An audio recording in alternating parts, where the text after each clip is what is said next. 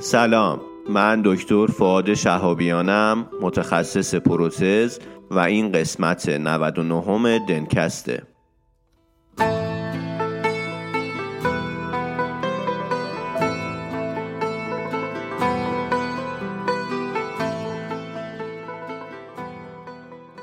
دنکست مجموعه ای از پادکست هاست که در اون ما با همدیگه مقاله میخونیم.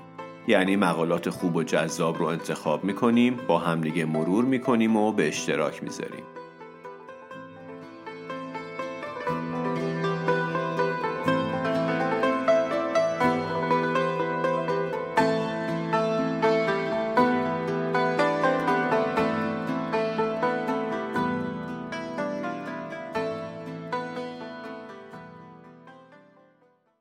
حالا که بحث بزرگنمایی و میکروسکوپ بین دندون پزشکا داغه، راجع به یک میکروسکوپ با کیفیت آلمانی صحبت بکنیم. میکروسکوپ های آلمانی CJ اپتیک توی شهر وتسلر آلمان تولید میشن، جایی که کارخونه معروف ترین میکروسکوپ های دنیا اونجا قرار داره و به عنوان پایتخت اپتیک دنیا هم شناخته میشه. جالبه که بدونین سال 2017 CJ اپتیک عنوان بهترین میکروسکوپ آلمانی رو توی آلمان به خودش اختصاص داده. شرکت تجهیز طب اثر علاوه بر نمایندگی ایمپلنت های آلمانی ICX این محصول رو وارد میکنه و پشتیبانی میکنه. پس شرکت همراه این قسمت ما شرکت تجهیز طب اثره که علاوه بر ایمپلنت های آلمانی ICX میکروسکوپ های با کیفیت CJ اپتیک رو هم میفروشه و هر دوی اینها رو پشتیبانی میکنه.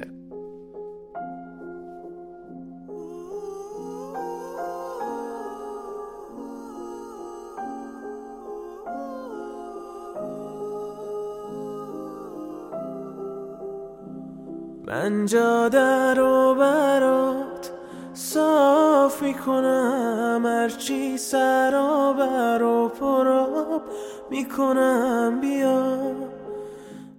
مقاله‌ای که برای این قسمت در نظر گرفتم اومده تکنیک رزین اینفیلتریشن رو به عنوان یک روش کم تهاجمی برای درمان ضایعات سفید روی دندون معرفی کرده. خود مقاله هم سیستماتیک ریویوه. با من همراه باشید. بعد ما بارون میباره از شازاری، پر میشه این خونه از رقص و گل و شادی. ما بریم تو سینه ها رگبار و آهن نیست، دیگه هیچ خاکستری از جنس آدم. وقتی که میخوایم اسکنر بخریم، یکی از نکات خیلی مهمی که باید بهش توجه بکنیم پشتیبانی بلند مدته. باید از افرادی که قبلا این اسکنر رو از اون شرکت تهیه کردن سوال بکنیم، ببینیم که آیا از پشتیبانی اون شرکت راضی هستن یا نه. مثلا من خودم وقتی که میخواستم اسکنر شاینینگم و از شرکت راینو بخرم، از دوستام که قبلا این رو تهیه کرده بودن سوال کردم و از پشتیبانی شرکت مطمئن شدم. دقت بکنید دارم میگم پشتیبانی بلند مدت. خیلی مهمه که شما وقتی که این مقدار هزینه میکنید از پشتیبانی شرکت هم مطمئن باشید. در نهایت هم ازشون خواستم که اسکنر رو توی اهواز در اختیار من بذارن تا من بتونم یک بیمار رو باش اسکن بکنم. اسکن کردم، وقتی که راضی بودم ازشون تهیه کردم. همراه این قسمت ما شرکت راینو و اسکنر شاینینگ هست.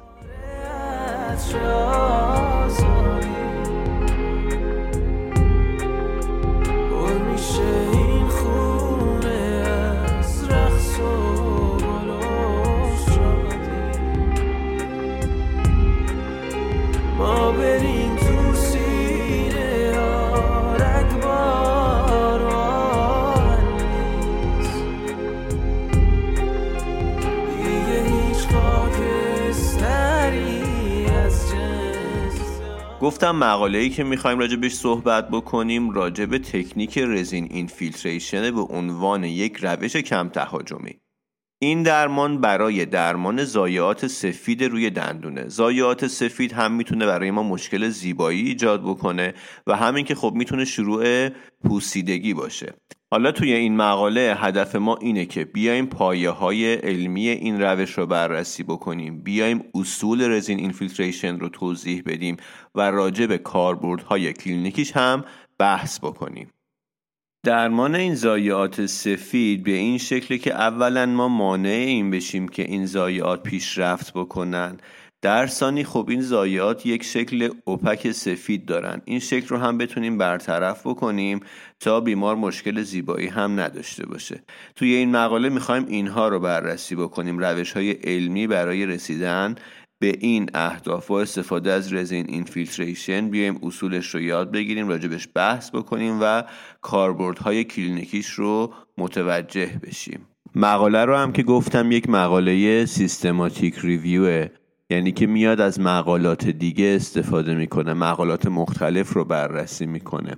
توی این مقاله‌ای که میخوایم بررسی بکنیم سورسمون پابمد هست، یعنی مقالات توی پابمد رو بررسی کرده و زمان این مقالات از 2010 تا 2015 هستش.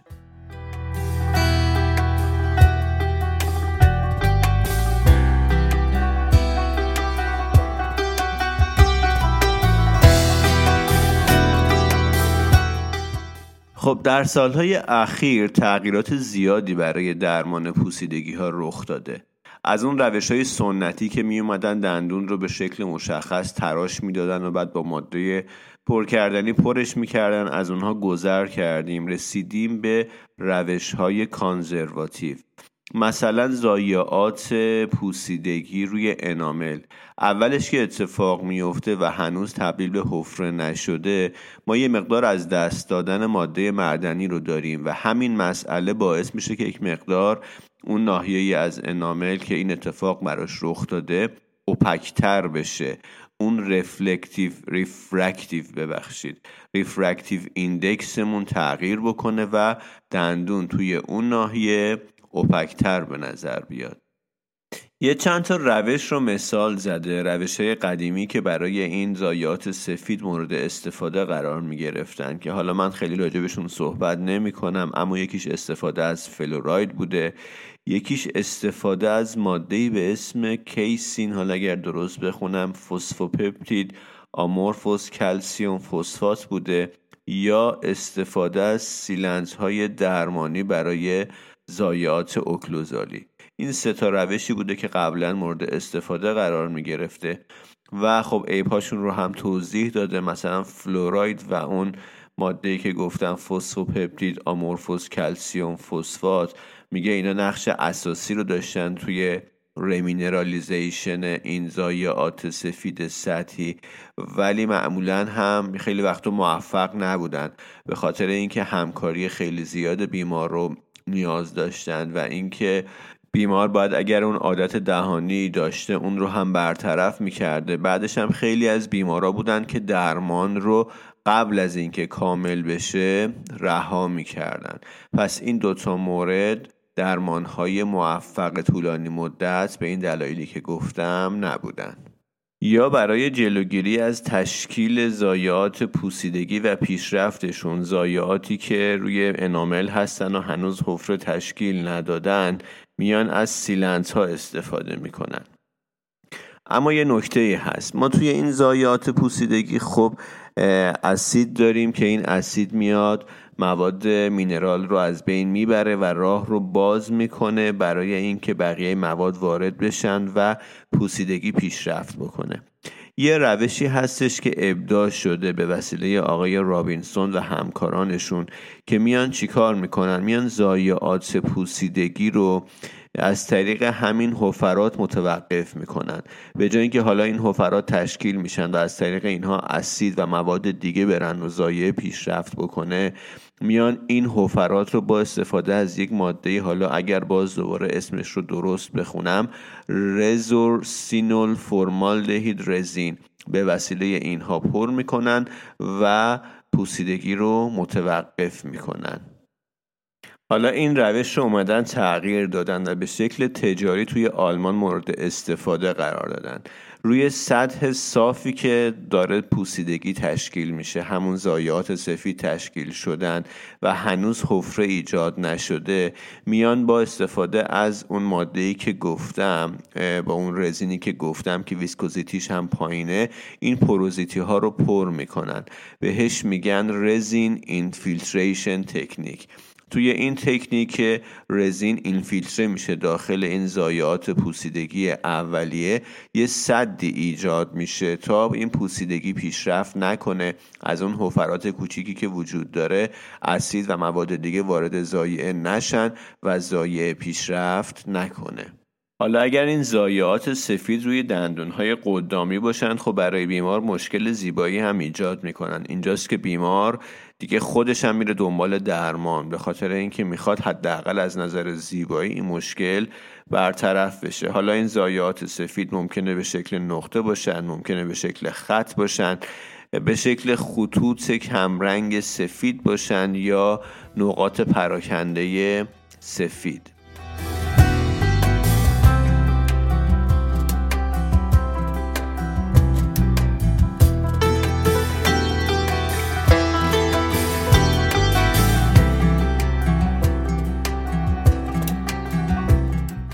روش‌های مختلفی برای درمان این ضایعات سفید رنگ استفاده شده. مثلا اینکه بیان کلاً دندون رو سفید بکنن، مثلا یه انتخاب اولیه است، یا اینکه بیان روی اون ضایعه سفید عمل باندینگ رو انجام بدن.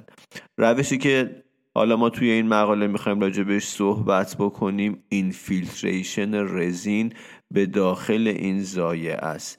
میان از یک رزین با ویسکوزیتی پایین استفاده میکنن تا اون حفرات روی ضایعه‌ای که هیپومینرالیزه هست رو پر بکنن. این حفراتی که روی این ضایعات هیپومینرالیزه هست باعث میشه که اسید و مواد دیگه وارد ضایعه بشن و باعث پیشرفت این ضایعه پوسیدگی بشن. ما میایم با استفاده از رزین هایی با ویسکوزیتی پایین این حفرات رو پر میکنیم و باعث توقف این پوسیدگی میشیم و بعد در عین حال باعث این میشیم که اون شکل نامناسب اون ضایعه سفید رنگ هم یک حالت استتار پیدا بکنه، مستتر بشه به اصطلاح. حالا این مرحله رزین اینفیلتریشن چی هست؟ ببینید یه حالتی هستش که دندون دست نخورده است و هیچ گونه پوسیدگی و ضایعه‌ای نداره. ما اینجا میریم به سمت پیشگیری و برنامه‌مون هم روی اینه که پیشگیری انجام بشه تا پوسیدگی ایجاد نشه. یه حالتی هم هستش که پوسیدگی ایجاد شده، حفره تشکیل شده، بعد بریم به سمت درمان‌های رستوریتیو. یه حالتی هست بین این دوتاست که ما هنوز حفره تشکیل نشده، درمان رستوریتیو نمیتونیم بکنیم، ولی خب پیشگیری هم از پیشگیری گذشته، معمولا تا 1/3 دنتین هست. اینجا مرحله رزین اینفیلتریشنه که با استفاده از این تکنیک میایم این رو درمان انجام میدیم. اون ماده‌ای که برای این منظور استفاده میشه یه ماده‌ایه که عنوان تجاریش DMG هست، مال یک کمپانی آمریکایی به اسم انگلوود و اینجوری توصیف شده که یک تکنولوژی میکرو اینویزیو که میاد اون اناملی که دمینرالیزه شده رو پر میکنه، تقویت و باثبات میکنه بدون اینکه به ساختار سلامت و سالم دندون دست اندازی بکنه و بهش آسیب برسونه. اما اصل قضیه چجوریه؟ اصل قضیه با استفاده از اینفیلتریشن رزین به داخل اون اناملی که الان متخلخل شده. اون اناملی که متخلخل شده با استفاده از اون خاصیت موینگی میاد این رزین رو به داخل خودش میکشه و این تخلخل رو پر میکنه. حالا این تخلخل برای چی بوده؟ برای اینه که قرار بوده ازش اسید و مواد دیگه وارد انامل بشن و این پوسیدگی پیشرفت بکنه. حالا با استفاده از خاصیت موینگی رزین رو جذب میکنه، این تخلخل پر میشه و جلوی این گسترش پوسیدگی گرفته میشه. و نکته مهم اینه که با استفاده از این تکنیک ما اون رزینمون میره داخل ضایعه و یه سدی داخل ضایعه ایجاد میکنه، نه روی ضایعه که فکر کنیم که داریم به ضایعه‌مون عمل باندینگ رو انجام میدیم. اینجوری نیست، داخل خود ضایعه نفوذ میکنه. یه مطالعه رو مثال زده که گفته که طی بررسی که انجام دادن 60 الی 70%، حالا 60 الی 70 نه، 60 مثبت منفی 10% حجم اون حفرات داخل ضایعه‌مون به وسیله رزین پر میشه. یا یه مطالعه دیگر رو مثال زده که گفته این رزین به داخل ضایعه اینفیلتره میشه و یک ناحیه‌ای رو ایجاد میکنه از این ضایعه‌مون که مملو از رزین هست و عمق این قسمتی که رزین توش اینفیلتره شده بیشتر از 100 میکرومتره. یکی از اثرات جانبی خب البته مثبت این رزین اینفیلتریشن اینه که باعث میشه که اون ضایعه روی انامل رنگ سفیدش رو از دست بده. وقتی این میکروپوروزیتی ها با رزین پر میشن، رنگ ضایعه تقریبا شبیه انامل دست نخورده میشه. حالا علت اصلی این که این تغییر در ظاهر اتفاق میفته چیه؟ علتش تغییر در پخش نور هستش. توی انامل طبیعی دست نخورده ریفرکتیو ایندکس یا RI هولوهوش 1.62.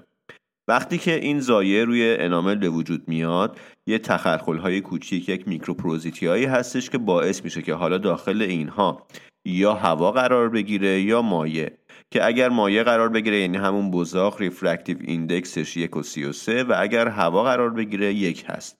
این اختلافی که وجود داره باعث میشه که وقتی نور به اینها میخوره، پخش نور باعث بشه که یک ظاهر سفید اوپک ایجاد بشه، مخصوصا وقتی که این ناحیه خشک میشه. حالا وقتی که ما میایم این میکروپوروزیتی ها رو با رزین پر میکنیم، رزین ریفرکتیو ایندکسش 1.46. ضمن این که وقتی خشک میشه مثل مایع کنار زده نمیشه، مثل بزاق کنار زده نمیشه با هوا پر بشه و اونجا میمونه. یه اختلاف جزئی داره با انامل دست نخورده، برای همین باعث میشه که ظاهر برگرده شبیه انامل دست نخورده بشه. اون تفاوتش خیلی نامحسوسه.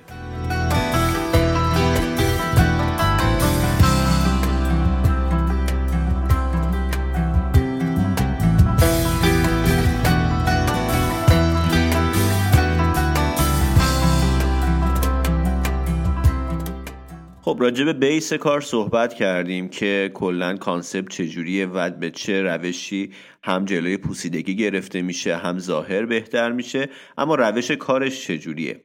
گفتم که کیتی که مورد استفاده قرار میگیره مال شرکت DMGه و اسم کیتش آیکانه. پس آیکان مال شرکت DMG. من دیدم چند تا از دوستای متخصص ترمیمیم داشتن و یکی دو بارم دیدم که تجهیزاتی ها اینایی که وارد کننده محصولات دندان پزشکی هستن اینو آگهی کردن، یعنی چیزی نیستش که نایاب باشه. پس دو مدل کیت داریم، یکی کیتی هستش که برای پروگزیمال سرفیس و یکی هم وستیبولار سرفیس کیته. اینا هر دوتاشون استفاده هاشون مشابهه، غیر از این که اونی که برای درمان ضایعات پروگزیماله نیاز به سپریشن هم داره. خب روند کار به این شکله که ما میخوایم رزینمون داخل ضایعه اینفیلتره بشه، نیاز داریم که از اون منافذ وارد ضایعه بشه، منافذی که ایجاد شده. تعداد این منافذ توی سطح ضایعات انامل کمتر از تعدادشون توی خود بدنه ضایعه است. پس ما نیاز داریم که دسترسی پیدا بکنیم به اون منافذ داخلی تا رزینمون راحت‌تر اینفیلتره بشه. میایم چی کار میکنیم؟ از اچ کردن با اسید استفاده میکنیم، از آیکان اچ. آیکان اچ برخلاف اون ژل هایی که ما برای اچ کردن استفاده میکنیم اسید فسفوریک نیست، اسید هیدروکلوریک 15%. این اسید رو 2 دقیقه میذاریم روی اون سطحی که قراره اینفیلتره بکنیم، 2 دقیقه، و اون ژل رو هم میزنیم، نمیذاریم همینجوری بمونه. گاهگداری زمان مثلا بهش میدیم و تکونش میدیم، هم میزنیم با میکروبراش و مشخص شده که اثرگذاری این ژل اسید هیدروکلوریک 15% وقتی که 2 دقیقه روی این انامل قرار بگیره از ژل اسید فسفوریک 37% بیشتره و اون لایه سطحی رو راحت‌تر حذف میکنه. و اسید هیدروکلوریک 15% تا عمق 58 میکرومتری نفوذ میکنه که تقریباً 2 برابر میزان نفوذ اسید فسفوریک که 25 میکرومتره و باعث میشه که ما بتونیم بعداً یک نفوذ عمیق‌تری به داخل انامل داشته باشیم و اون ناحیه دکلسیفیه رو کاملاً توش نفوذ بکنیم و از حملات بعدی هم بتونیم خیلی راحت پیشگیری بکنیم. در کیت آیکان میان از تکنیک اتانول وت باندینگ برای خشک کردن سطح استفاده میکنن، به این صورت که اتانول 99% که بهش توی کیت میگن آیکون درای رو برای 30 ثانیه روی ناحیه میذارن و بعد از 30 ثانیه اون رو با هوا خشک میکنن. فرض هم بر اینه که این مسئله باعث میشه که مونومرهای هیدروفوب راحت‌تر نفوذ بکنند اون اناملی که مرطوبه یا دنتین و باعث بهبود کیفیت نفوذ اون تک دی ام ای بشن توی ناحیه و یک لایه رزین اینفیلتره ول دیفاین رو ایجاد بکنن. روش کار هم به این صورته که اتانول میاد کم کم جایگزین آب توی اون ناحیه ماتریکس کلاژنی میشه و غلظتش اونجا میره بالا و اجازه میده که ما بتونیم آب رو حذف کنیم بدون اینکه شرینکیجی توی اون فضای اینترفیبریلارمون اتفاق بیفته و بعد هم که نفوذ رزین تسهیل میشه. پس تا الان 2 مرحله داشتیم. حذف اون لایه سطحی با اچ آیکان بود که اچ آیکان گفتم اسید هیدروکلوریک 15% و بعد از اون استفاده از آیکون درای بود که اتانول 99%. بریم ببینیم که ادامه کار چیه.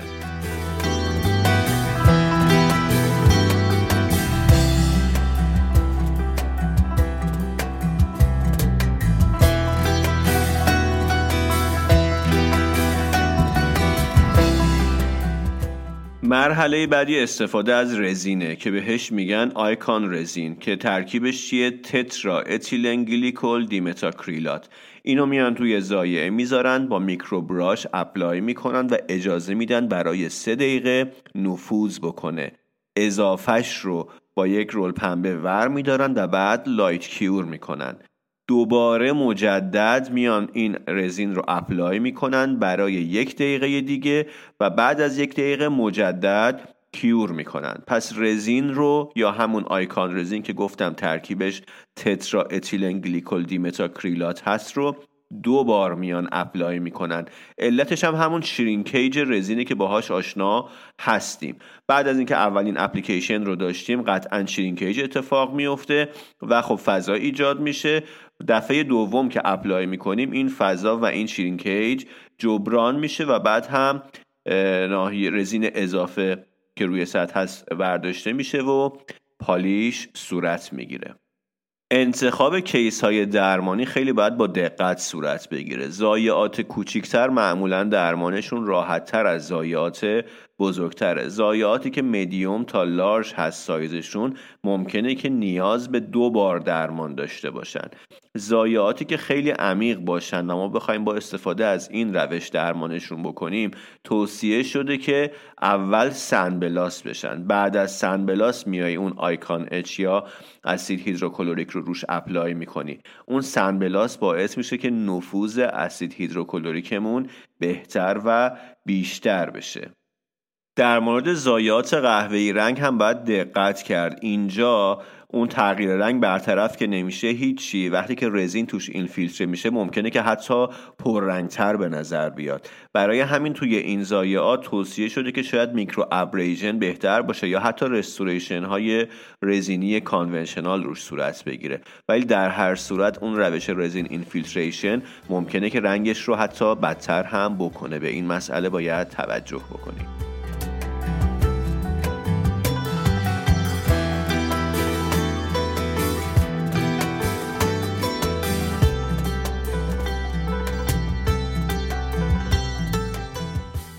در ادامه مقاله اومده راجع به تکنیک رزین اینفیلتریشن توی دندونهای شیری صحبت کرده که این قسمت رو من توضیح نمیدم چون دیگه خیلی از فیلد ما خارج میشه.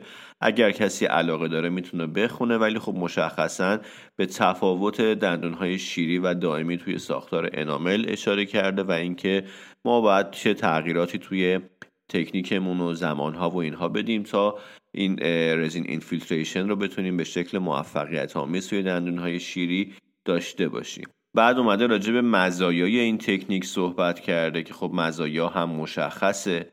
بعدم نتایج زیبایی حاصل از این تکنیک رو توضیح داده که باز هم بهش اشاره کردیم و بعد هم راجع به محدودیت‌ها صحبت کرده که از محدودیت‌ها مثلا میشه به ایزولیشن اشاره کرد، چون ایزولیشن برای این تکنیک اهمیتش خیلی زیاده، یا اینکه رزینمون کامل پلیمریزیشن پیدا نکنه یا عمق ضایعمون زیاد باشه و مسائل اینجوری.